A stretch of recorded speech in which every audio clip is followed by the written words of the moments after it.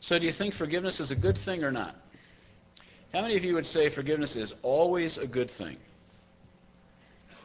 How many of you are not sure? I think one of the factors that may tip us one direction or another on that question is which side of the hurt we're on, like in this drama we just saw. Okay. C.S. Lewis said, "Forgiveness is a beautiful word until you have something to forgive." When we're on the receiving end of mercy, why, forgiveness seems to be the highest possible virtue. But when we are the ones who are hurt, forgiveness can seem like a gross miscarriage of justice. There is all sorts of reasons why we don't want to forgive, and one is because it seems to deny the seriousness of the sin. We find ourselves thinking, if I forgive this person, then it somehow trivializes the thing that they did to me. And some offenses are trivial. They ought to just be, brushed off, forgotten, and let them go. But many are very serious. And it seems somehow wrong to trivialize those things by forgiving the offender. If you were sexually abused as a child or abandoned by your parents, if your spouse has had an affair or a coworker is spreading malicious gossip about you, do we just let it go and that's that? It seems to somehow minimize the seriousness of the sin if we forgive it. Another reason why we don't want to forgive is because it seems like it lets people off the hook too easily. We have a legitimate concern that forgiving our offender will perhaps open us up to deeper problems later. An employer who chooses not to fire the employee who embezzled money from him wonders, am I setting myself up for more losses? A wife who lives with an abusive spouse has a legitimate concern about whether he's going to beat her again. Peter suggested to Jesus maybe he should forgive someone up to 7 times, and I'm guessing that if we have the same person commit the same serious offense against us, we're going to get tired of it long before 7. A third reason might be that we're reluctant to forgive because it feels like it places too much responsibility on the victim. If we're the victim, asking us to let go of our pain and our sense of justice, desire for justice, feels like it's putting too much responsibility on the offended person rather than on the offender. It's sort of like coming across somebody who's just been in this horrible car wreck and they're laying by the side of the road bleeding, and you say to them, "Wow, Mac, that looks pretty serious. You better get that fixed." To say to someone who has been seriously hurt by another person, you need to deal with that, it's all your responsibility, might even be asking the impossible, because those memories and those scars perhaps will never go away. Forgiveness puts too much responsibility on the victim, and we just don't feel like we can do it. And then at bottom, we sometimes don't want to forgive because we really feel like it's unjust. We have this sense when there's been a wrong committed, that wrong ought to be punished. And if it's not punished, there's something, the scales are unbalanced. And if the wrong has been committed against us or against one of our loved ones, then our sense of justice is sharpened to a razor's edge. We know exactly what ought to be done. We want to punish that person who hurt us, and we think we can do that by refusing to forgive them. So instead of forgiving those who offend us, we try some other alternatives. And here are a few things we'd rather do than forgive. We'd rather demand repayment. The old law code said, an eye for an eye, and a tooth for a tooth. And there are some offenses where restitution is possible and makes sense, like when the neighbor kid puts his baseball through your window or their dog digs up your garden. That makes sense in those situations. But most sins against us, there is no repayment for. What repayment would make up for the person who split your marriage or seduced your daughter or ruined your reputation? And our society is so mixed up, so confused on this. We are the most litigious society in the world. We have more lawyers per capita than any other country. And people are always going to court to sue people. You hear the word punitive damages, and you hear these huge sums of money being bandied about. And somehow our society thinks that makes it all right. So some of the parents whose children were killed in the Columbine massacre are suing the school district and the police department. as though a truckload of money was somehow going to make up for the loss of their kids. Repayment is often just impossible. So a second alternative to forgiveness would be revenge. Get even. Pay them back. Last February, I was on a plane, came across this article in the Wall Street Journal. This was dated February 13th, all right? And here was the title of the article. The headline said, "Roses dead, violets are too. Fish heads coming right at you." The subhead said, "If you've been jilted lately, the revenge industry has some interesting Valentine gift ideas." Here's some excerpts. Michael Baumgartner, a human resource consultant from Fort Lauderdale, Florida, operates RevengeUnlimited.com, a website he started in 1997. In the past week, this is the week before Valentine's Day, Mr. Baumgartner and his friends have spent 18-hour days boxing up dozens of long-stemmed roses, black, dead, wilted, and lopped off, all of which cost as much as a fresh bouquet.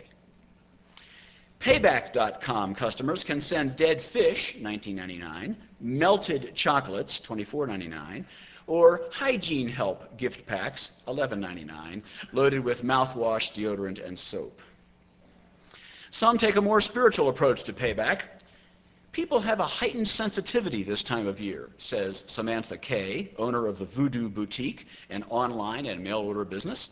The Ultimate Revenge Kit sells for $79.95 and allows customers to name their own curses. If voodoo just won't do, HawaiianHijinks.com will send out a revenge stone that promises to deliver an unusual streak of bad luck to the recipient. It's based on local Hawaiian lore that says volcano gods will wreak mischief on anyone possessing a volcanic stone removed from the island of Hawaii.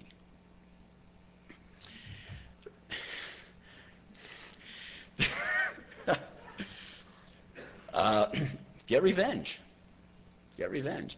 There's also a story of a man who got bit by a dog, which was later discovered to have had rabies. And so the man was sent to the hospital, and tests showed that he too had contracted the deadly disease. This was before medical doctors had discovered a cure for rabies. So the doctor had the unpleasant task of informing this man that he had better get his affairs in order. The dying man sank back in his bed. He was just in shock for a few moments, and then he summoned the strength to ask for a pencil and paper. When the doctor stopped in a little later, he found the man writing furiously. And he said, "Oh, this is good. I'm pleased to see you're working on your will." "This ain't no will," the man replied. "This is a list of all the people I'm going to bite before I die."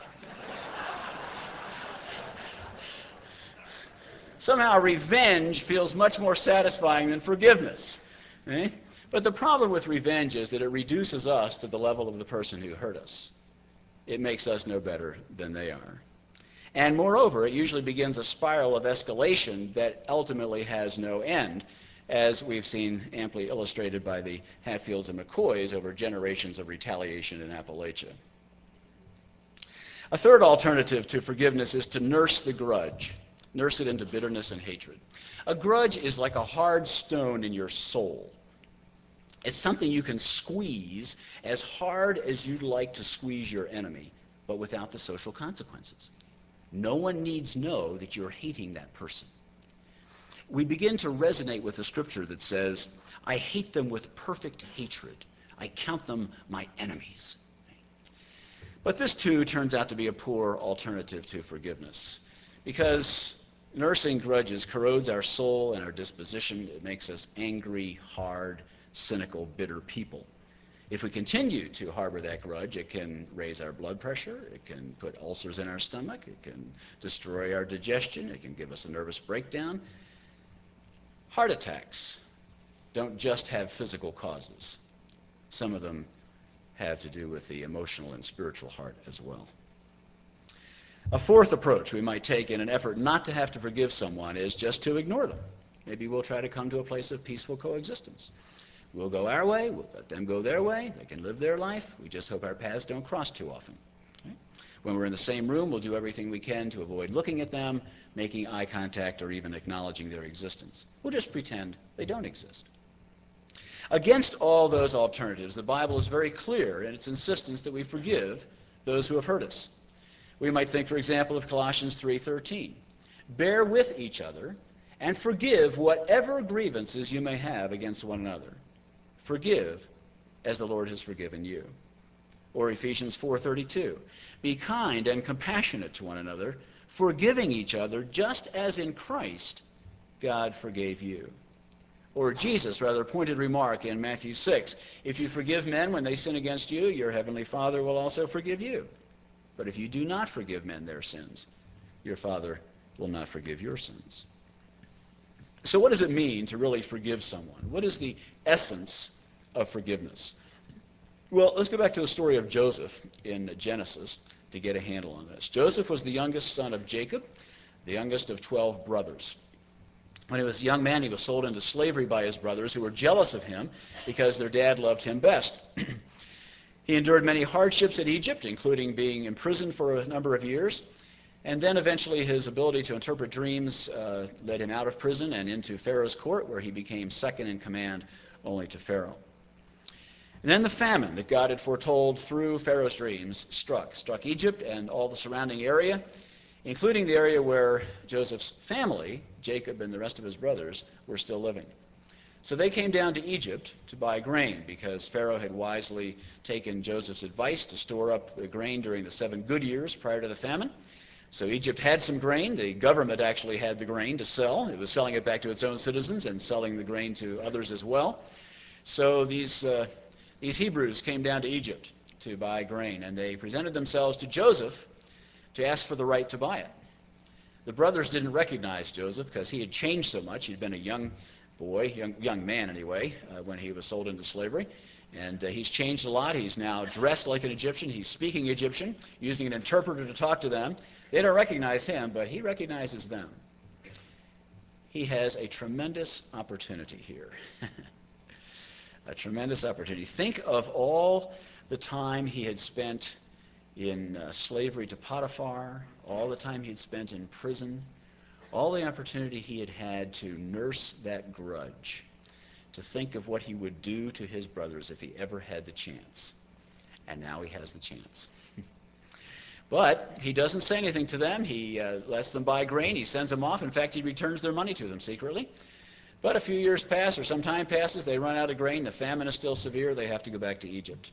And this time, after toying with them a little bit, Joseph decides to reveal himself to his brothers. We pick up the story at Genesis 45, verse 1. Joseph could no longer control himself before all his attendants, and he cried out, "Have everyone leave my presence." So there was no one with Joseph when he made himself known to his brothers. And he wept so loudly that the Egyptians heard him, and Pharaoh's household heard about it. You can well imagine this has been a huge emotional issue for Joseph all these years. And now there's this wave of emotion that just sweeps over him as he confronts his brothers and reveals himself to them, and perhaps even in that moment is still deciding what he will do and how he will treat them. He invites them to come a little closer. And I bet this is a nervous time for them. Because these are the guys, these are the ones who did this to him. And they know, he's got them right there, right where he wants them.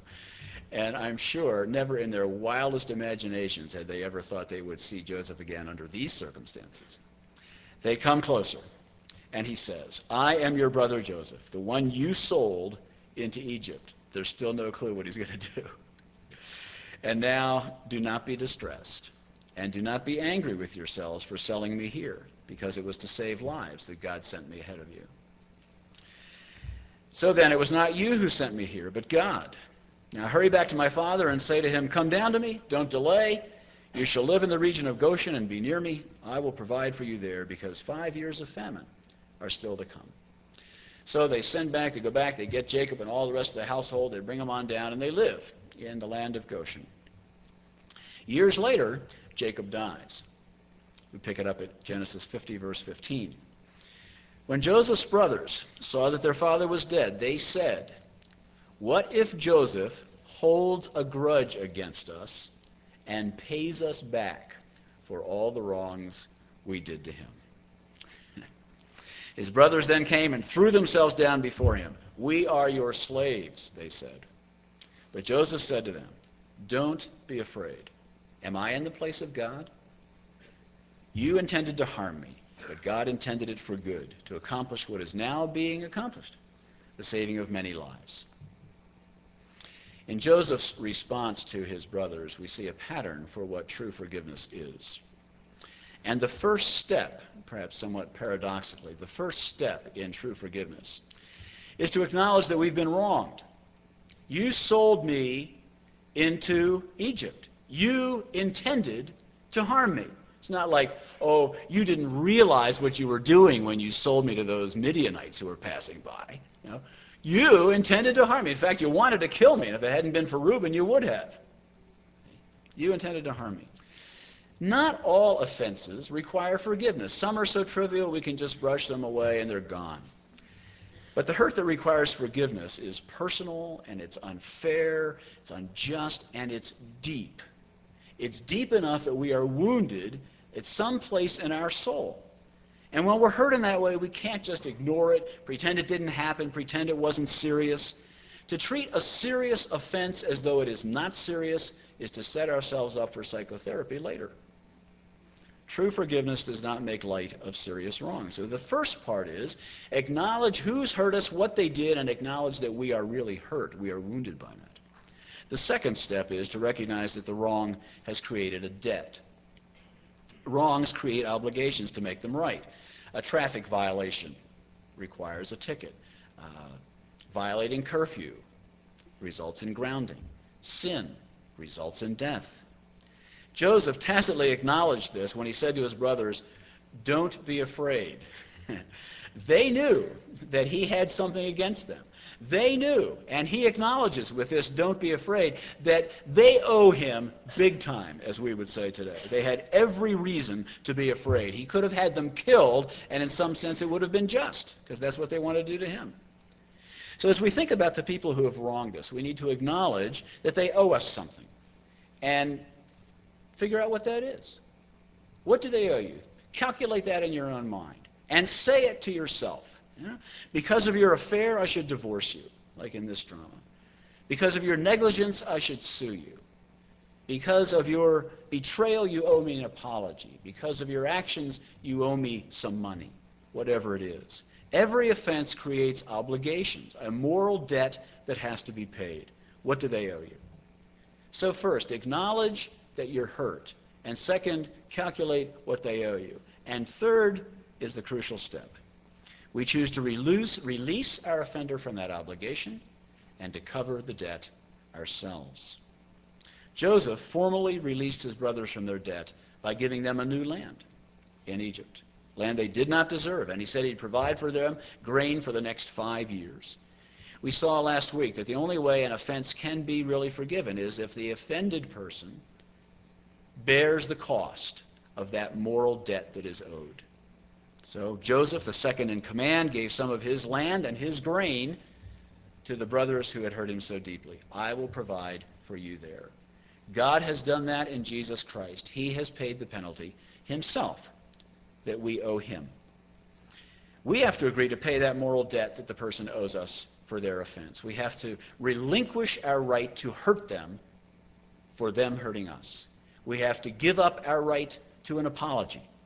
We have to say, they don't owe me anything, not even an apology or repayment or any punishment that we have justly imagined for them. Now, one way to do that is to realize that all sin is ultimately against God. That's what Joseph does here. He says, am I in the place of God? God is the ultimate judge, and we need to let him be the judge and not take on ourselves this role of the ultimate moral judge for other people. A second thing Joseph does helps him to forgive here, is he rests in the sovereignty of God. He says in verse 5, don't be distressed and don't be angry with yourselves for selling me here, because it was to save lives that God sent me ahead of you. It was not you who sent me here, but God. You intended to harm me, but God intended it for good. In retrospect, see, in hindsight, Joseph is able to look back and see that God has used their sin, as grievous as it was, to bring something good out of it for his whole family. And so he can rejoice in that, and that helps him forgive. We can't always see the good things that God is going to do. But we can always trust that God is sovereign, and that in all things, even really evil things that people do to us, God is at work for the good of those who love him. A third way to move toward forgiveness is to try to be understanding. I remember being impressed by a banner in a church hall that said, Jesus looked past my faults and saw my needs. Now, that's very good, because many of my faults rise out of my needs. So I want not only his understanding, but I want to pass his understanding on to others. When I understand what motivates some people, when I can see their hurts and needs underneath their offensive behavior, then it helps me be a little more forgiving. A personal example, about 9 or 10 years ago, I was deeply wounded by a person who undermined my self-confidence, my position in the church, my reputation. And it just seemed like every time this man opened his mouth, everything he did was calculated to hurt me. And he was very good at it. So good that I'm still dealing with some of the scars from that. It was very easy for me to take the first 2 steps here, to acknowledge that I had been wounded and that he owed me something. But how in the world was I going to forgive? How was I going to let that go? Well, part of my healing was to recognize that he had been sexually abused as a child by his father, or maybe it was his brother, I'm not sure now. And his wife also had been sexually abused as a child. And those experiences made it very hard for him to come under the authority of anyone, especially someone the age of his father, as I was. That understanding, those experiences don't excuse his behavior towards me, but they do help me understand a little bit where he was coming from and why he might have acted that way. It made my job of forgiving a little easier. We can never fully understand someone and why they do the things they do, but it helps just to make the attempt, to try to be a little understanding, to realize there is a reason behind every action. How do we know when we are truly forgiving someone? We will know that forgiveness has begun to take root in our hearts when we can think of that person who has hurt us so deeply and wish them well. Really want the best for them. To be able to pray with integrity, God bless them, not curse them. If you don't feel that yet, then you still have some work to do. I want to encourage you to do business with God this morning. I know, because many of you have told me, that there are a lot of hurts here, a lot of very serious hurts. It probably would not be an exaggeration to say that almost everyone in this congregation has experienced some serious hurt in your life that calls for forgiveness. Have you done that? Have you let it go? Unfortunately, I know that many of you have not. You've tried all the alternatives, but as a result, you still carry around that bitterness, that hardness, that hurt that was caused by that offense. For some of you, it's been years. For others, the blood is still fresh. But folks, regardless of when it was, now is the time to do something about it. Now is the time to begin to let it go. I have to tell you,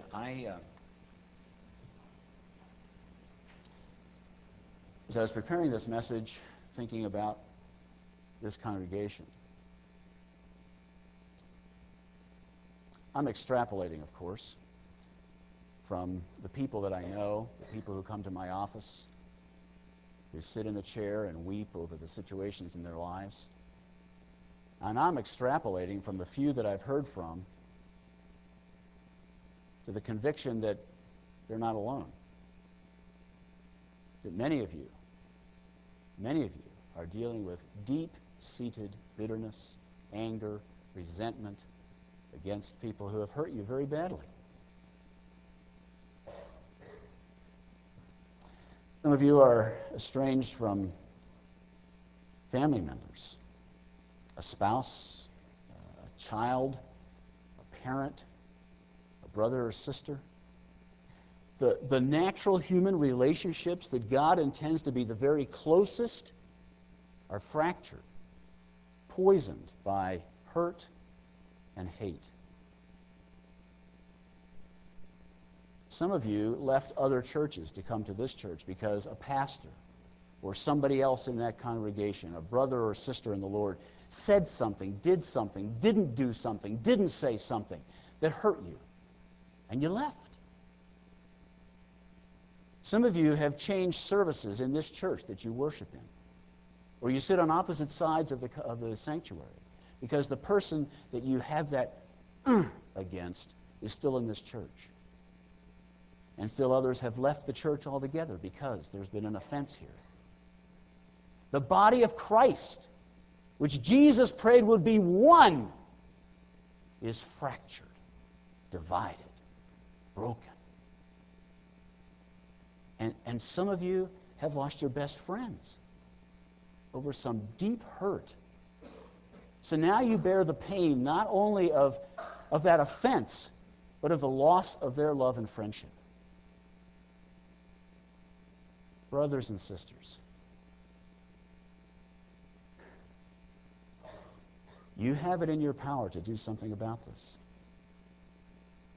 Will you do it? I don't pretend that it's easy. And forgiveness is a process. It's not an instantaneous thing. When the hurt is deep, it takes a long time. But I want to ask you today to make a commitment to God that says, I will begin the process. I will start today, Lord. I open my heart to you. I release that stone I've been clutching. And I beg you to come in and soften my heart. Lord, break my will if you need to. Make me putty in your hands. Shape me. You're the potter. I'm the clay. Make me like your Son, who could pray as they nailed him to the cross, Father, forgive them because they don't know what they're doing. Will you start today? And I want to say to you, as clearly as I possibly can, if I am the one, or if Barbie is the one who has offended you, please come talk to us. Tell us our sin. We want to be one with you.